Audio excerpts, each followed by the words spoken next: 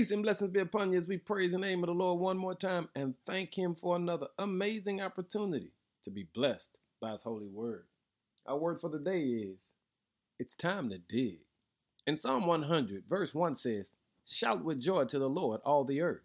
And then verse 5 says, for the Lord is good. His unfailing love continues forever, and his faithfulness continues to each generation. This song speaks about God's faithfulness and loving kindness through the generations. He allows us to understand that we have to know how to dig up the gold from past generations to make coins to hand out to the future generations. He allows you to understand that when you have experience with God, it is your responsibility to share with those coming behind you those experiences. He says you ought to know how to dig, which simply means shout with joy for the Lord. Why? Because you know just how good God has been to you. See, our problem is we're too quiet about God's goodness. We're too quiet about God's mercies. We're too ashamed to let other people know that what we have and where we are, it's only because of the grace of God.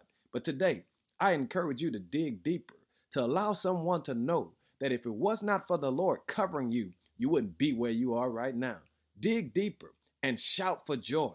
Dig deeper and let everybody know, for the Lord is good. It is his unfailing love that continues forever.